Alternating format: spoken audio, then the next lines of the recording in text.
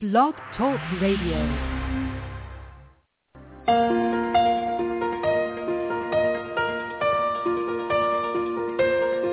If you are caring for a person with autism, great information from a trusted source can be a lifeline. Welcome to Autism Spectrum Radio. We are here to have the conversations that will help you create success for the extraordinary individual with autism in your life. Now, here is your host, Rob Haupt.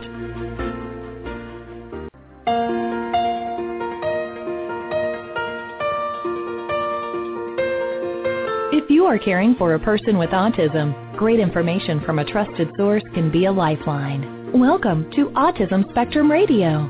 We are here to have the conversations that will help you create success for the extraordinary individual with autism in your life. Now, here is your host, Rob Haupt. Hey everybody, welcome to Autism Spectrum Radio. I'm your host, Rob Haupt.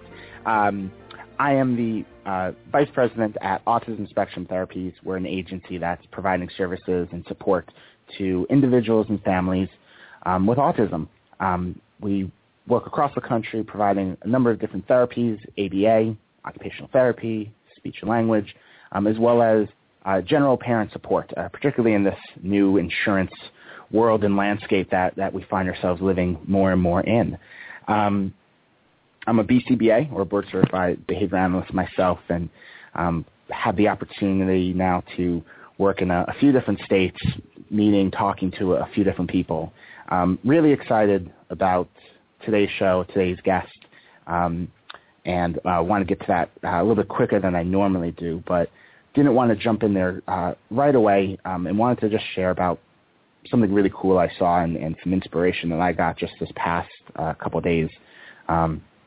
I found myself up in the Pacific Northwest talking to some families, meeting a lot of different people, and I came across just these ideas, this amazing concept of a school where it was geared to preschool age, early elementary school age, where they were really working together to create a real inclusive environment, really looking at bringing a lot of different people from a lot of different backgrounds, not just autism, a lot of developmental disabilities or even some physical disabilities, and creating a real inclusive setting where typically developing kids on the spectrum, kids with different needs are all there, supported, working together, kids of all ages, and they just had this, you had this feeling. You felt good when you walked in. You felt good when you talked to different people. And it was really exciting to see everyone in action, see everyone interact, because they were all learning from one another. They all felt like they were part of their own community and this team. And what I thought was probably the most exciting aspect of this program, and it's not this inclusive piece, which was amazing, what they actually then staffed the school with adults with different developmental disabilities, and they were working there. Their jobs were there. Some of them were doing janitorial work. Some of them were cooking and working in the kitchen. Some of them were aides and supporting different classrooms. But it became this just massive inclusive environment where not only were the little kids getting their early treatment, getting their early intervention services or exposure to early academics and getting ready for elementary school and middle school and so forth. But now you had adults who felt as involved and as committed to the community because they were serving and staffing and working in that community, in this unit. And they were telling me that they had workers there, people who this has been their job in working at the school for 20 years, that helping, supporting the community. And you saw different actually articles and features on them, and it was just really exciting to see. It was kind of this little microcosm of so much of what we've talked about on the show is how to bring people together in a real supportive and educational way. So I was just really excited. It just gave me a lot of hope for kind of everything we've been talking about, everything that, the themes of the last year, especially after having last week's show where it was so much of kind of me sharing my thoughts. It was nice to see some of those thoughts actually in practice and in reality. So let's get to this week's show. I'm really excited to be joined today by Temple Grandin. I think most of you guys know Temple really well in advertising on Facebook and spreading the word that she was going to be the guest. I know so many of you guys were just really excited that she was going to be on. A little bit about her bio and her background for you guys. She was born on August 29th, 1947 in Boston, Massachusetts. Temple was diagnosed with autism as a child and went on to pursue work in psychology and animal science. She's become a leading advocate for autistic communities and has also written books and provided consultation on the humane treatment of animals. Temple has been recognized by the academic community and the general public for her work. In 2009, she was named a Fellow of the American Society of Agricultural and Biological Engineers. She's a recipient of several honorary degrees and has been featured on a range of television and radio programs. In 2010, HBO released an Emmy Award-winning film on Grandin's life, which continues to strike a chord with audiences. Temple's willingness to honestly share her challenges as well as share her passionate perspective with depth and resonance has made her a very popular as well as a very busy speaker and presenter. Temple, thank you so much for being on the show. Well, it's great to be here. I'm really excited that, you have so much going on and you've inspired so many people, but you're working on a lot of different things right now that I think just go so well with a lot of different conversations we've had. And one of the things that I think is really interesting that I want to start with was something that you've been working on really quite a bit, and you write about quite a bit in your book, The Autistic Brain, is this idea of history of diagnosis. And like one of the very first questions that I feel like comes up, and I even sometimes think about, is we're so focused on today, and on this show I know we talk so much about the future that a question comes up a lot of, why is understanding the history of diagnosis an important thing? Well, I think it's an important thing because, first of all, diagnosis is not precise. The diagnosis of tuberculosis and things like that, that's remained the same. But, since the 60s, the diagnosis of autism has changed a whole lot. It used to be considered a psychological disorder. Now that's known to be rubbish. The problem is that diagnoses of things like autism and ADHD, they are behavioral profiles. They are not precise, like doing a lab test for tuberculosis. And when Richard Panik and I worked on the autistic brain, I was really kind of shocked when I first laid out all the different DSMs right beside each other, and you could see how it changed.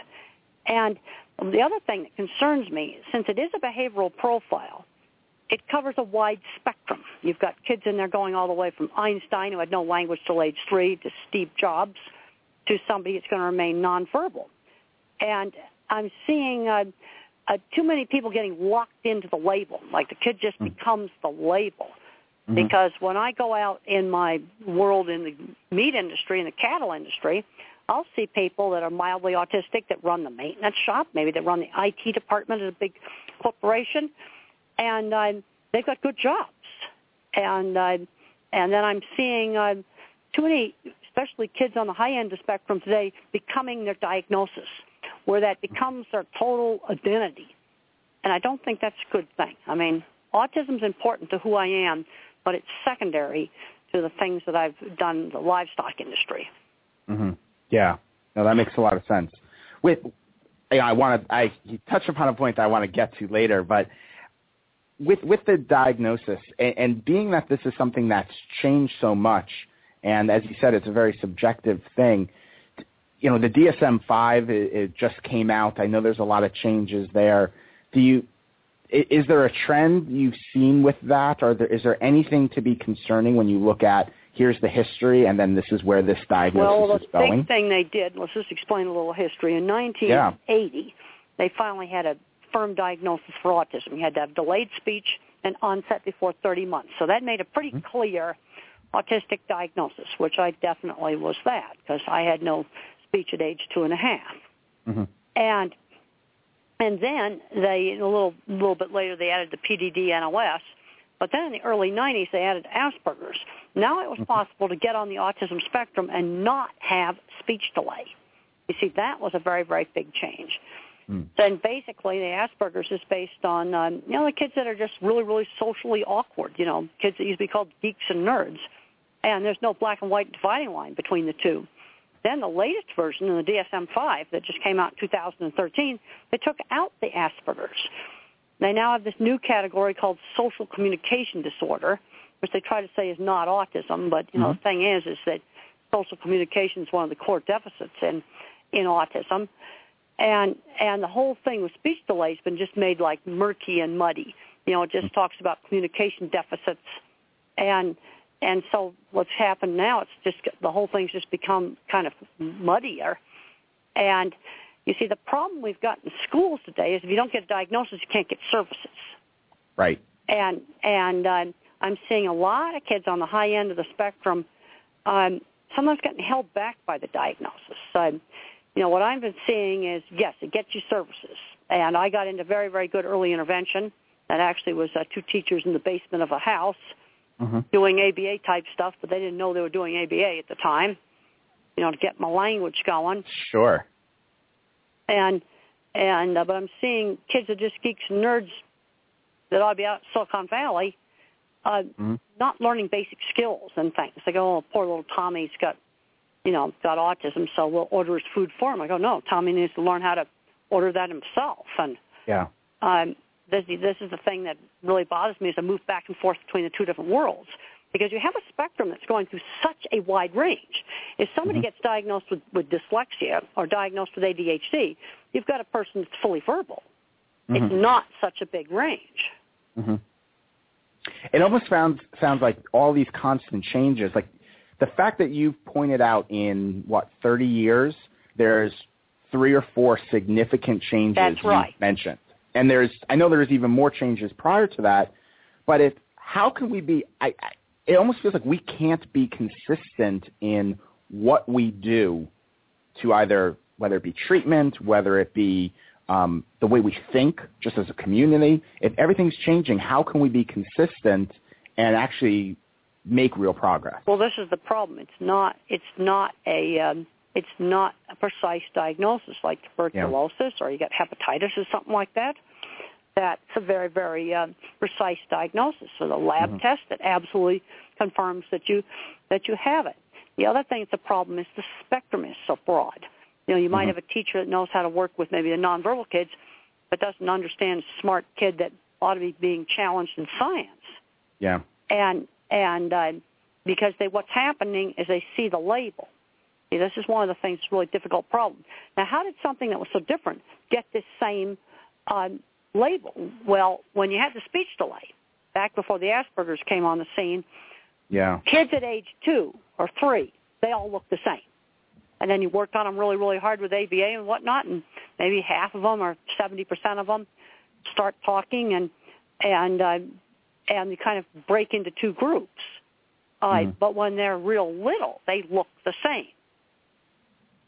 Now, most of the Asperger kids, they're getting diagnosed around 7 or 8 years old because it's socially awkward and they don't have friends. Yeah, it makes perfect sense the way we've always. It's almost reimagining the spectrum, too, just in terms of how age factors into it, because I think that's a big part. Well, you see, when there's speech delay, that's obvious. It's going to be little kids. Now, I tell parents, don't get hung up on diagnosis. If you have a 3-year-old that's not talking, the worst possible thing you can do is nothing. And if it's in some place where there's no services, well, then get some grandmothers, get some students. You've got to start working with that kid, teaching, turn-taking. You can't just let them zone out on electronics. That's absolutely the worst thing that you can do. You've got to work with the kid, teaching them words. My nanny played a lot of board games with me, teaching me how to take turns.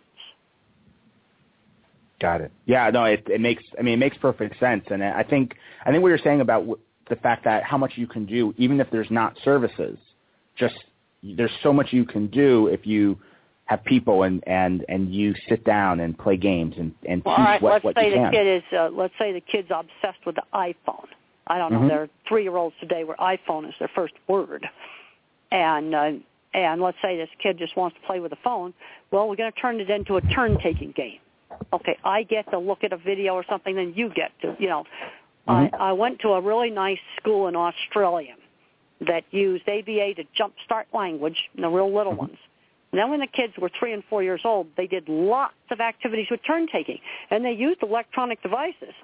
But the kids had to take turns. They had 2 or 3 kids in little chairs, and they had to walk up to the electronic thing and take their turn while the other kids watched. All activities involving anything electronic in the kids under 5 always involved interaction with a teacher. Yes, they had iPads there. They had all that kind of stuff. But it was always used along with a teacher doing an interactive activity. They were not letting these kids just zone out on the iPad by themselves. Yeah. Well, we've got another break we've got to take, or I guess our first break. So let's take a break, and we'll be back and talk more with Temple. Be right back.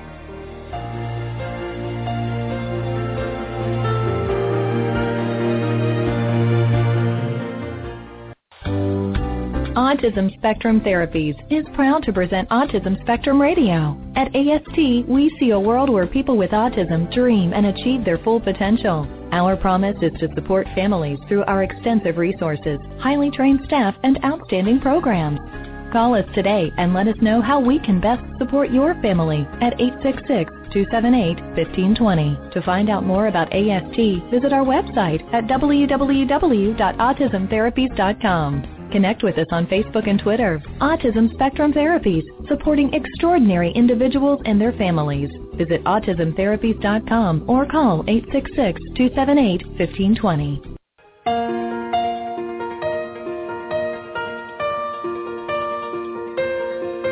This is Autism Spectrum Radio.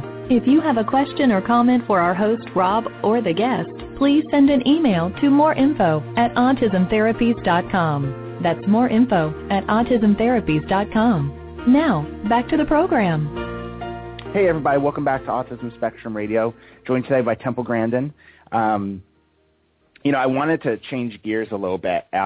You've been talking about a couple of things in a blog I read, in different speeches and articles I've read lately about work. And it's actually something we've talked a lot about on the show is preparation for adulthood. And I was hoping maybe you could, if anyone hasn't been or isn't as familiar with some of what you're saying, why do you feel like work, or what specific types of work preparation are really come to the core of your message and your vision? Well, kids have got to learn how to do a job for someone else, especially a job that requires some responsibility. When I was 13, my mother got me a little sewing job that she just set up in the neighborhood with a seamstress that did freelance sewing. Well, I had to be responsible because I was taking apart garments, and if I ripped them, that would wreck somebody's dress. But I was very proud of that job. When I was 15, I was cleaning horse stalls. I was doing carpentry work. Later on, college, I was doing internships. I'm seeing too many students on the spectrum graduating from college, and they have never done any work skills. And this needs to start around age 12. And I wish paper routes still had existed. Most places they don't exist, so we're going to need paper route substitutes. Things like walking dogs for 2 neighbors, and you've got to be responsible. A lot of museums will take kids as young as 12 to be museum tour guides. These are the kind of things we need to be setting up. Just set things up in the local neighborhood. I talked to one family out at the airport, and they knew a friend that had a little ice cream shop down the road, and they're going to have their 12-year-old scoop some ice cream on Saturdays. They've got to learn sort of that discipline of having a job. Another thing we need to be doing is getting interests that turn into jobs. My ability in art was always encouraged, but I was encouraged to paint lots and lots of different kinds of pictures. Not the same thing over and over again. Now, what can we do about fixations that aren't all that helpful? Well, one of the ways you can do is to show kids interesting things to get them fixated on new things. Like, for example, I saw the optical illusion room in a science movie, and I got fixated on that. And my teacher had me work on figuring out how to build it. There's all kinds of wonderful things. For little kids, there's a wonderful thing called the Magiscope. It's a wonderful little kid's microscope, really, really easy to use. Look at all kinds of stuff under that. things like MakerBot, 3D printers. That gets kind of expensive, but that's something school can do in high school. You know, some kids are getting addicted to this Minecraft game. Well, there's Minecraft Legos. But then what we need to be doing is getting some kids together, and they're going to do Minecraft Legos. We've got to get them pulled away from too much screen time. But if you don't expose kids to interesting things, they don't get interested in interesting things. There's all kinds of fabulous stuff online for teaching computer programming. You know, I read a blog you put on the Huffington Post, and you were talking about some of this.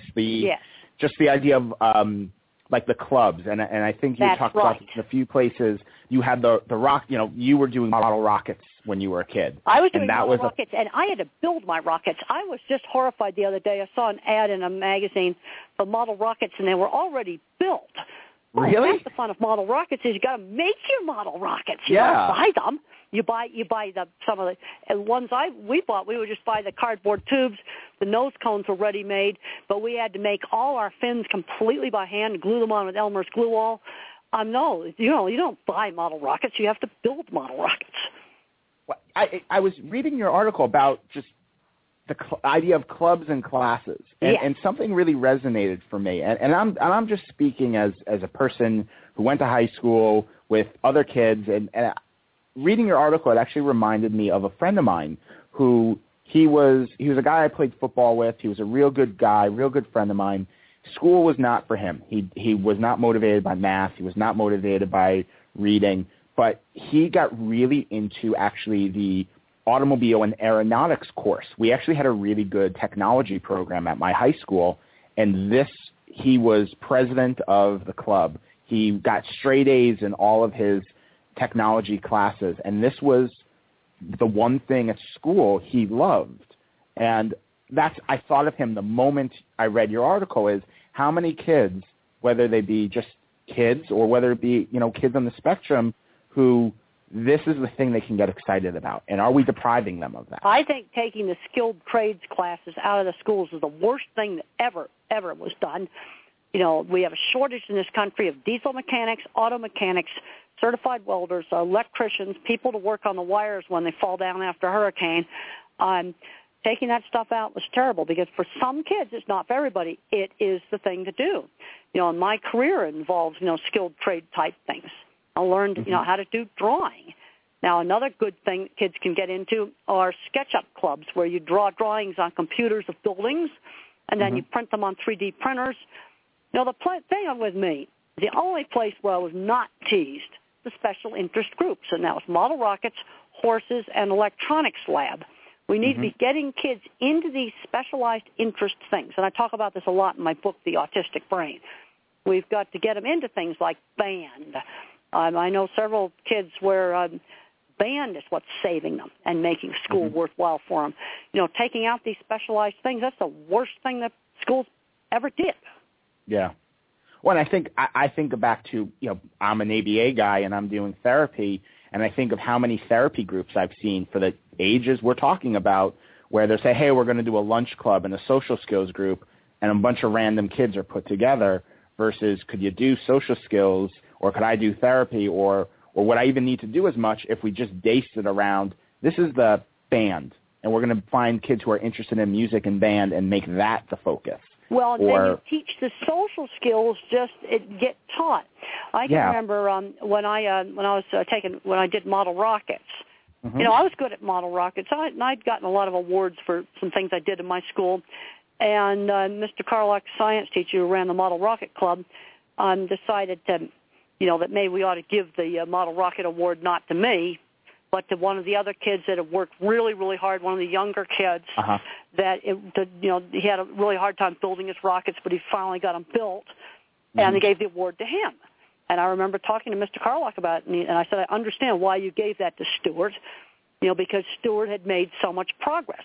Okay, that's learning some ethics and some social skills in Model Rocket Club. Yeah. Well, and how much about it, too, is you told a story. I think I read it in your book, The Autistic Brain. I think I read there you were telling a story, it may have been somewhere else, but of not just the discipline, but responsibility and problem solving. That's and you were relating it to by being in a job early on, you had to deal with the changes, the unexpected things that alter a plan, and then how you applied those skills when you were building one of your sites. I think this teaches, doing hands-on things. I built lots of kites. I built lots of airplanes. Mm-hmm. And I did lots of sewing projects, too, because for girls in the 50s, sewing was really big. And I really liked sewing. But the thing is making things. It doesn't matter whether it's sewing or whether it's model rockets. Things go wrong. You have to figure things out. Mm-hmm. I think one thing that's not good today is kids are totally getting away from the physical world. And I think if you get away from that, I think you lose sort of a practical problem solving. And I think it's a real concern. We've got some kids today that, they don't know how to sew on a button. Yeah. And how much of that, you've talked about electronics, and I think this is a really interesting distinction. It's, you're on the one hand, we're talking so much about technology and computers and how you can use this, but how much of it now is all the stuff we're talking about is, I can do that on a computer, rather than build a model rocket, I can, play this video game and launch a model rocket. Yeah, but it doesn't work the same way. And I was on the MakerBot website the other day. They make the 3D printer, entry-level 3D printers. It costs about $1,500, $2,000, a couple of football uniforms worth of money. You can get this really cool thing. Okay, so I designed my thing on the computer, but then when I go to print it on this mechanical device that spews out hot kind of plastic resin stuff, if I don't design it right, that printer can't build it because it will collapse. That's it doesn't always work the same way in the real world. And I thought it was very interesting. And I saw a thing on a banner go across one of the news casts that some executive at eBay was going to get his kids off of computers because he wanted them learning the science that's inside. Kids today aren't interested in how a phone works. We were kids. We were taking all kinds of stuff apart to figure out how it worked. Yeah. I worked with a young man who he took his computer apart because, just like you said, he wanted to see he took it apart to see how it works and then to see if he could put it back together. Did he get it back together? Yeah, he did. Good. He did. He put it back together, and to prove your point, actually, he's now he's 21 years old. He's a young man on the spectrum, and he is doing a job in the technology field, working on computers, designing websites, designing a lot of different online materials and resources. And, he has the job that all of his peers are in their 40s, in their 50s. He's a 21-year-old kid who's just had all these skills, had all these talents, and he can problem solve in a way that no one else can because of these things. Like, he took it apart, put it back together. Yeah, he was working with the physical thing. Yep. You see, because I went out and I visited Pixar, and I had an interesting conversation with them. They do all the animated, like Cars and all those kind of shows. And they find that sometimes they got to get the people off the computers because you've got to touch to perceive. Well, now with the 3D printer, you can print out your thing and then you can touch it. But you've got to touch in order to perceive things right.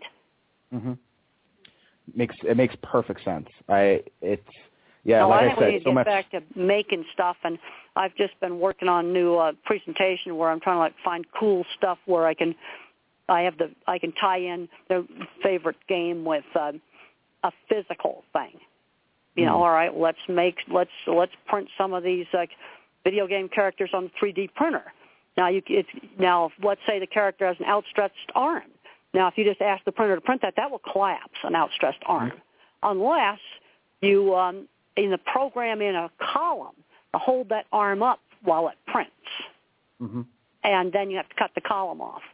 But if you don't have a column to hold up the arm while it prints, it will fall off. It will not, it will try to print it, and you'll just have gook on the bottom of the machine. Wow. It's a physical device. That's the thing I love about it. Nice. Yeah, it is a completely physical device, and the process it uses to do the printing is not electronic. Yes, it's controlled electronically, the motion of it. It's controlled by a computer, but it's a physical thing. And it's kind of a delicate little machine that you've got to be careful with. And that's going to be, it's an interface between electronics and the physical world. That's one of the things I like about it. Nice. Well, let's take another commercial break, but when we come back, we're going to talk more with Temple. Be right back. Autism Spectrum Therapies is proud to present Autism Spectrum Radio. At AST, we see a world where people with autism dream and achieve their full potential. Our promise is to support families through our extensive resources, highly trained staff, and outstanding programs. Call us today and let us know how we can best support your family at 866-278-1520. To find out more about AST, visit our website at www.autismtherapies.com. Connect with us on Facebook and Twitter. Autism Spectrum Therapies, supporting extraordinary individuals and their families. Visit autismtherapies.com or call 866-278-1520.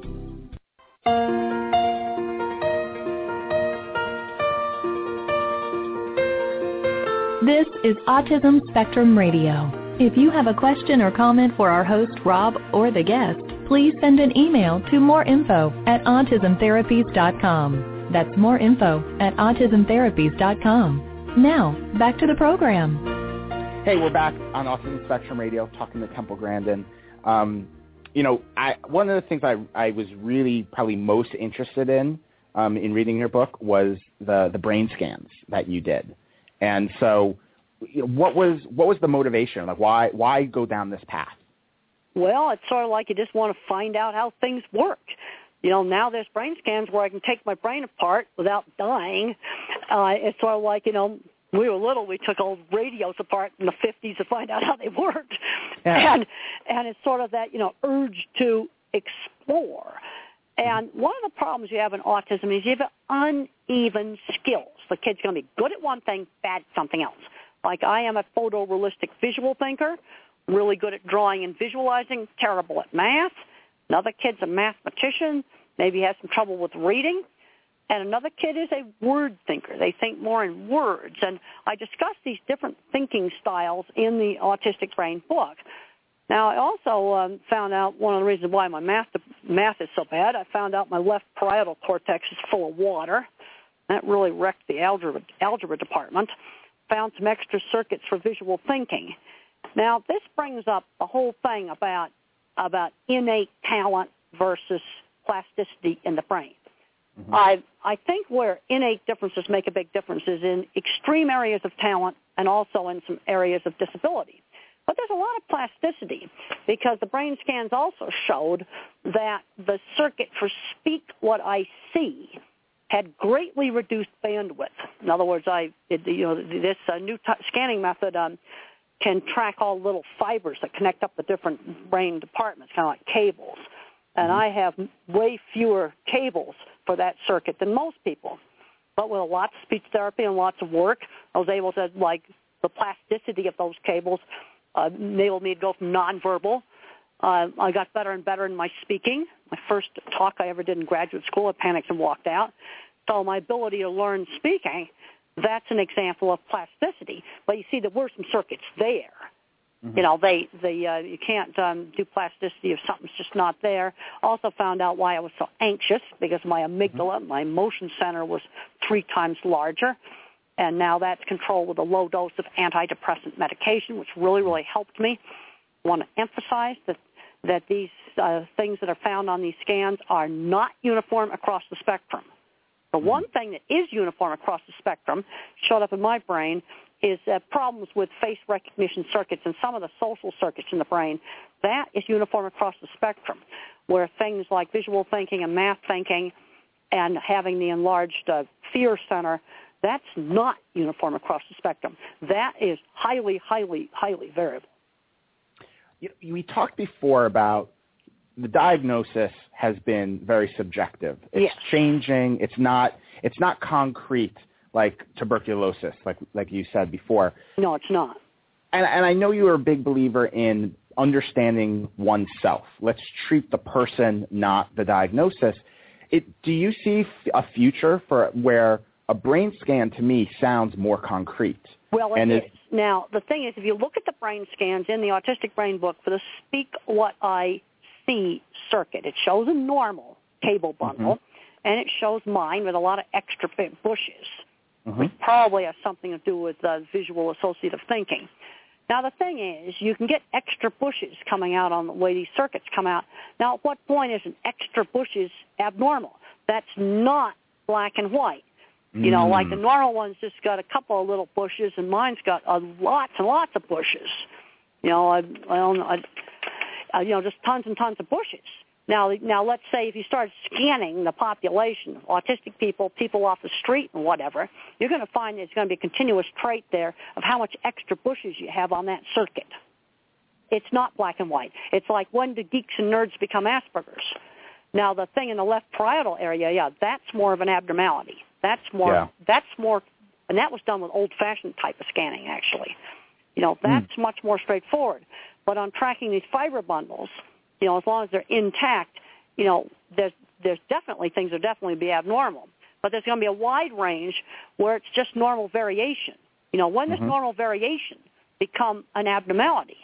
There's no black and white dividing line. Yeah, because I hearing you describe the way your scan matches up with so much what you know about yourself. Oh, and it does. It does match up.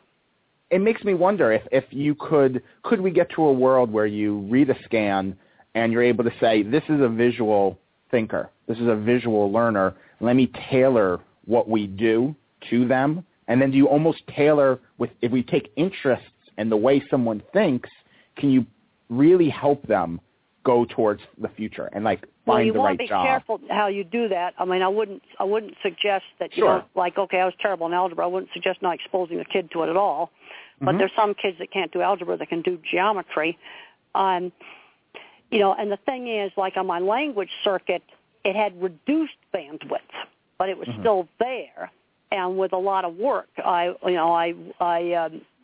expanded that circuit and was able to talk decently. But on the other hand, you could look at that and say, yes, there is problems with the speech output. Like I had trouble getting words out. That fits in what's on the scan. Another kid's echolalic. They yak out all the language, but they don't know what it means. I'm going to guess that their speak what you see circuit's normal, and they've got another circuit that's got some problems. But you see there is a lot of brain plasticity. But I don't agree with Malcolm Gladwell that if you have enough practice and enough access to education, you can just do everything as an expert. I think innate ability does make a difference, especially where the innate ability is like extremely good or extremely bad. And then there's a big middle range where there's a lot of people that they take music, they can get pretty good at music. You know, there's a ton of plasticity in there too. But you would be able to diagnose things like, okay, we're going to work on therapy for getting words out. And that's exactly what my speech teacher did. The echolalic kid, you've got to teach him words have meaning. That's a little different sort of a thing than my speech teacher would push me to get the words out, and she'd slow down so I could hear the hard consonant sounds because I have a problem with that. But it would be something that'd be a lot more objective than just the behavioral profile.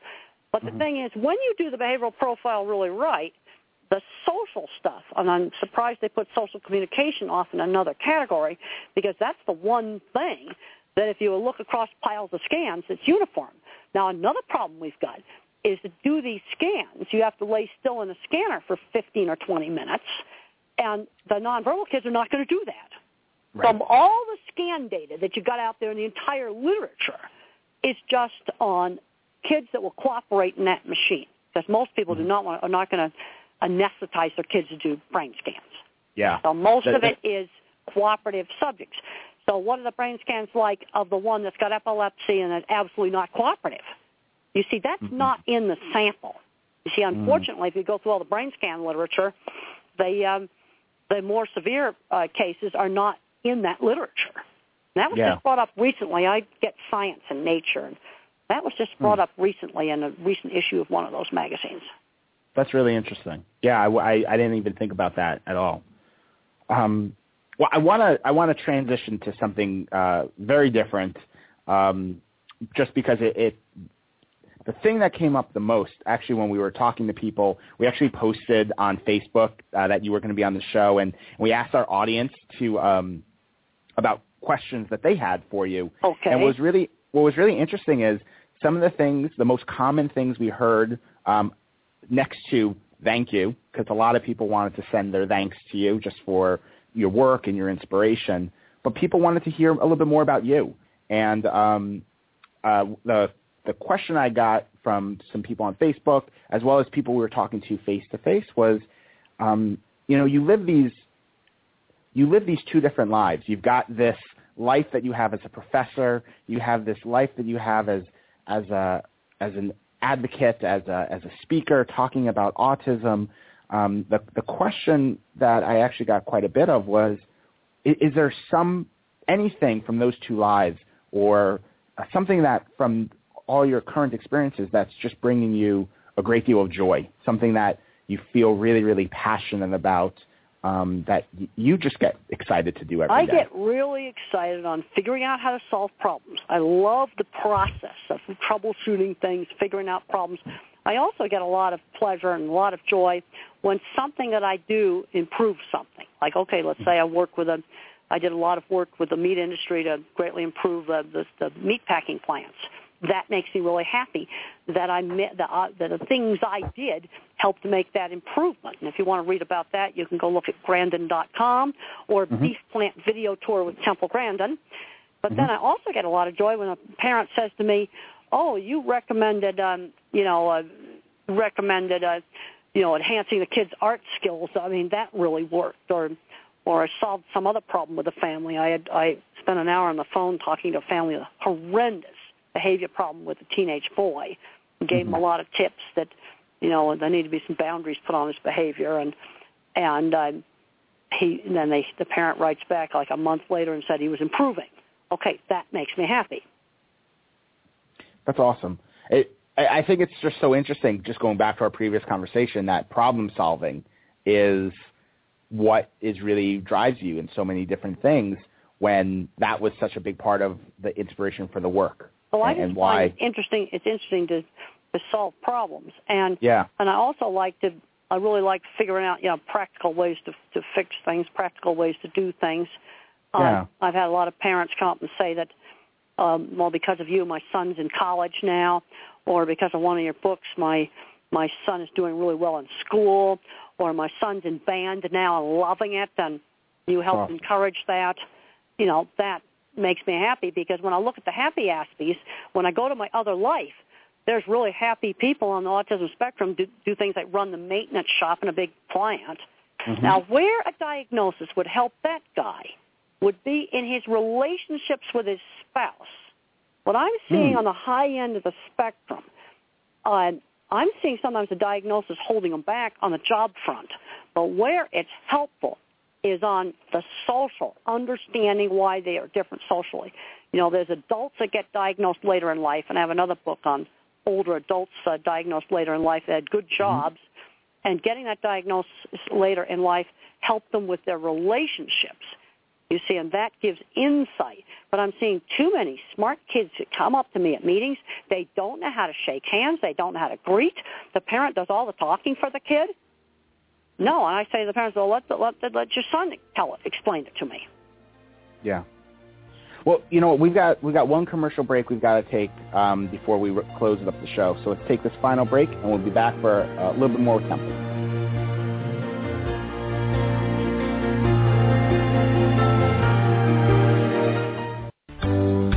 Autism Spectrum Therapies is proud to present Autism Spectrum Radio. At AST, we see a world where people with autism dream and achieve their full potential. Our promise is to support families through our extensive resources, highly trained staff, and outstanding programs.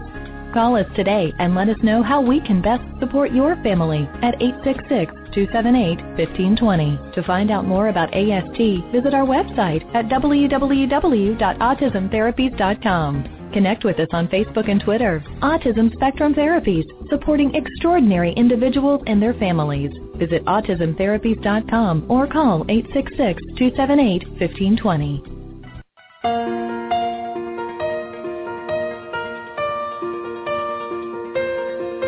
This is Autism Spectrum Radio. If you have a question or comment for our host, Rob, or the guest, please send an email to moreinfo@autismtherapies.com. That's moreinfo@autismtherapies.com. Now, back to the program. Hey, welcome back, everybody, to Autism Spectrum Radio. Final few minutes with Temple. right before the break you said something, and I feel like this has been a theme that I've heard of you or from you today. It's, you're talking about the relationships, and you made a comment about meeting some kids where the parents are doing a lot of talking. It feels like one of the big pieces of advice I get from you is, let's push our kids to do more. Let's push them and not necessarily coddle our child or create too many limits for our child because they have autism, but let's push them to achieve. You got to stretch this kid. You got to stretch him just a little bit out of his comfort zone. Now you don't do the visual equivalent of chucking him in the deep end of the pool. You don't do sudden surprises.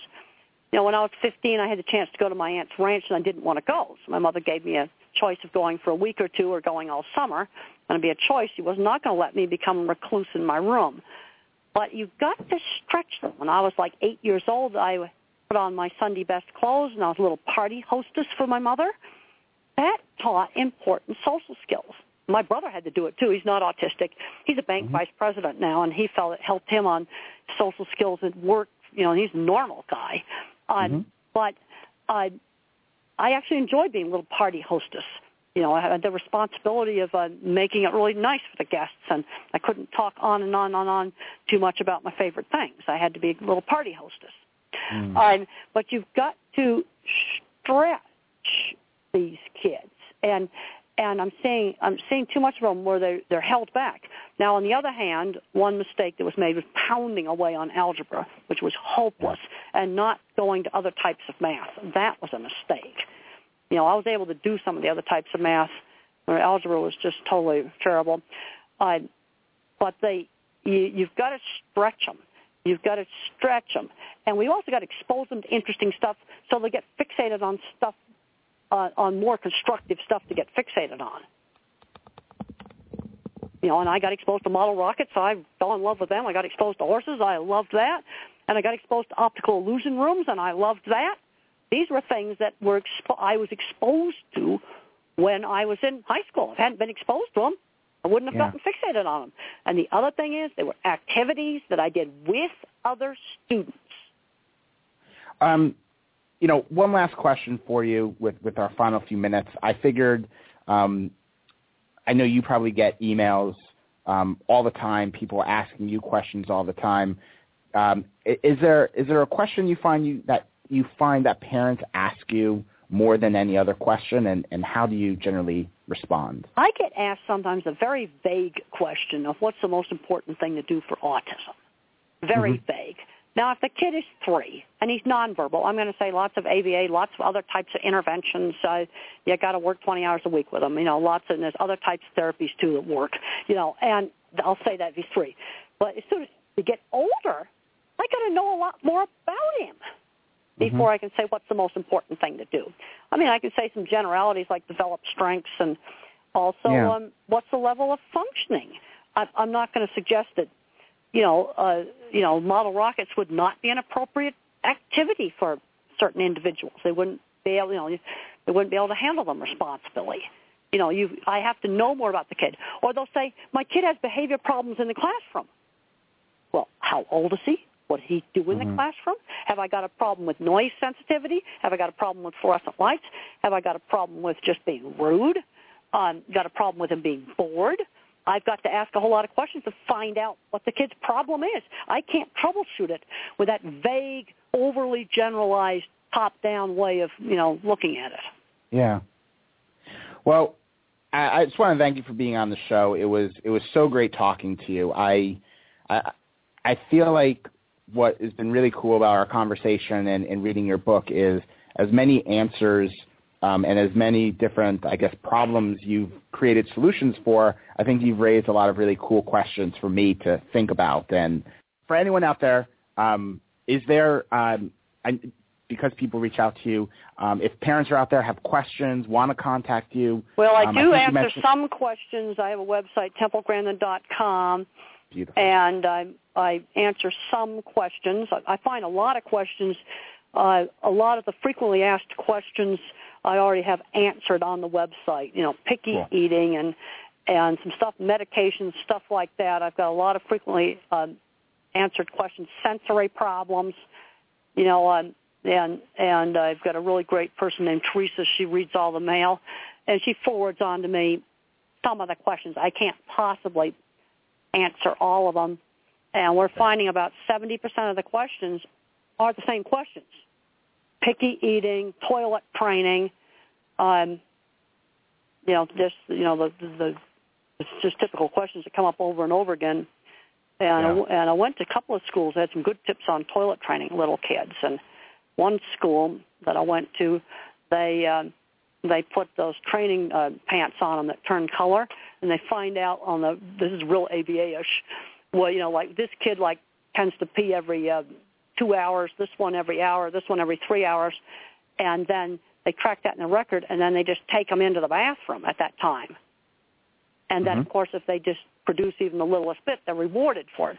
The other thing, doing a lot of sustained effort on working on it. A lot of sustained effort and to work on it. Also, you got to make sure the kid understands what the task is. Mm-hmm. Somebody has to demonstrate it. And I'm on the radio, so I'm not going to go into detail. Yeah. But all I can say is you cannot leave out any of the steps of the procedure. Okay, let's say it's putting on your shoe. Well, and it's a nonverbal kid, and you're just doing hand over hand putting on the shoe. He's got to feel all the steps in the procedure. Now, other higher functioning kids can just see the steps of a procedure, but you cannot have hidden steps. They don't get it. It's got to be continuous. Got it. I think that's a great advice for everybody. Thank you. I really appreciate you being on the show. For everyone out there, I just, like I said, the number one thing we got in response was thank you. So a big hearty thank you from our entire audience. Well, thank you very much for having me. It's really hard to have too much to say after talking to Temple. And like I said, I feel like she's really inspired me to think about a couple of things. The stuff she's in her book about brain scans and the history of the diagnosis and putting that perspective into the future is really fascinating to me and something I want to learn more about. Next week, we're going to be joined by Mary Jane Weiss. She's been a guest of ours before. I'm really excited to talk a little shop and find out what she's been up to since she's last on the show. So as always, if you have questions, more info at autismtherapies.com, or you could comment on Facebook, just like so many of you did in response to Temple's being on the show and the questions that you posed that you had hoped to hear from her about. We hope you have enjoyed today's episode of Autism Spectrum Radio. For additional information and resources about autism, visit www.autismtherapies.com. Please join us each week for a new episode, or visit our archives to listen to and download previous shows. Autism Spectrum Therapies is proud to present Autism Spectrum Radio. At AST, we see a world where people with autism dream and achieve their full potential. Our promise is to support families through our extensive resources, highly trained staff, and outstanding programs. At AST, we recognize that every child is unique. We are proud to offer what we believe is the most cohesive approach to supporting your child's needs and goals at each stage. From ABA to speech therapy, occupational therapy, and social skills, we have the elements you need to build the plan that is just right for you. One company, one team with one mission: to support individuals and their families to dream and achieve their full potential. Call us today to let us know how we can best support your family at 866-727-8274. To find out more about AST, visit our website at www.autismtherapies.com.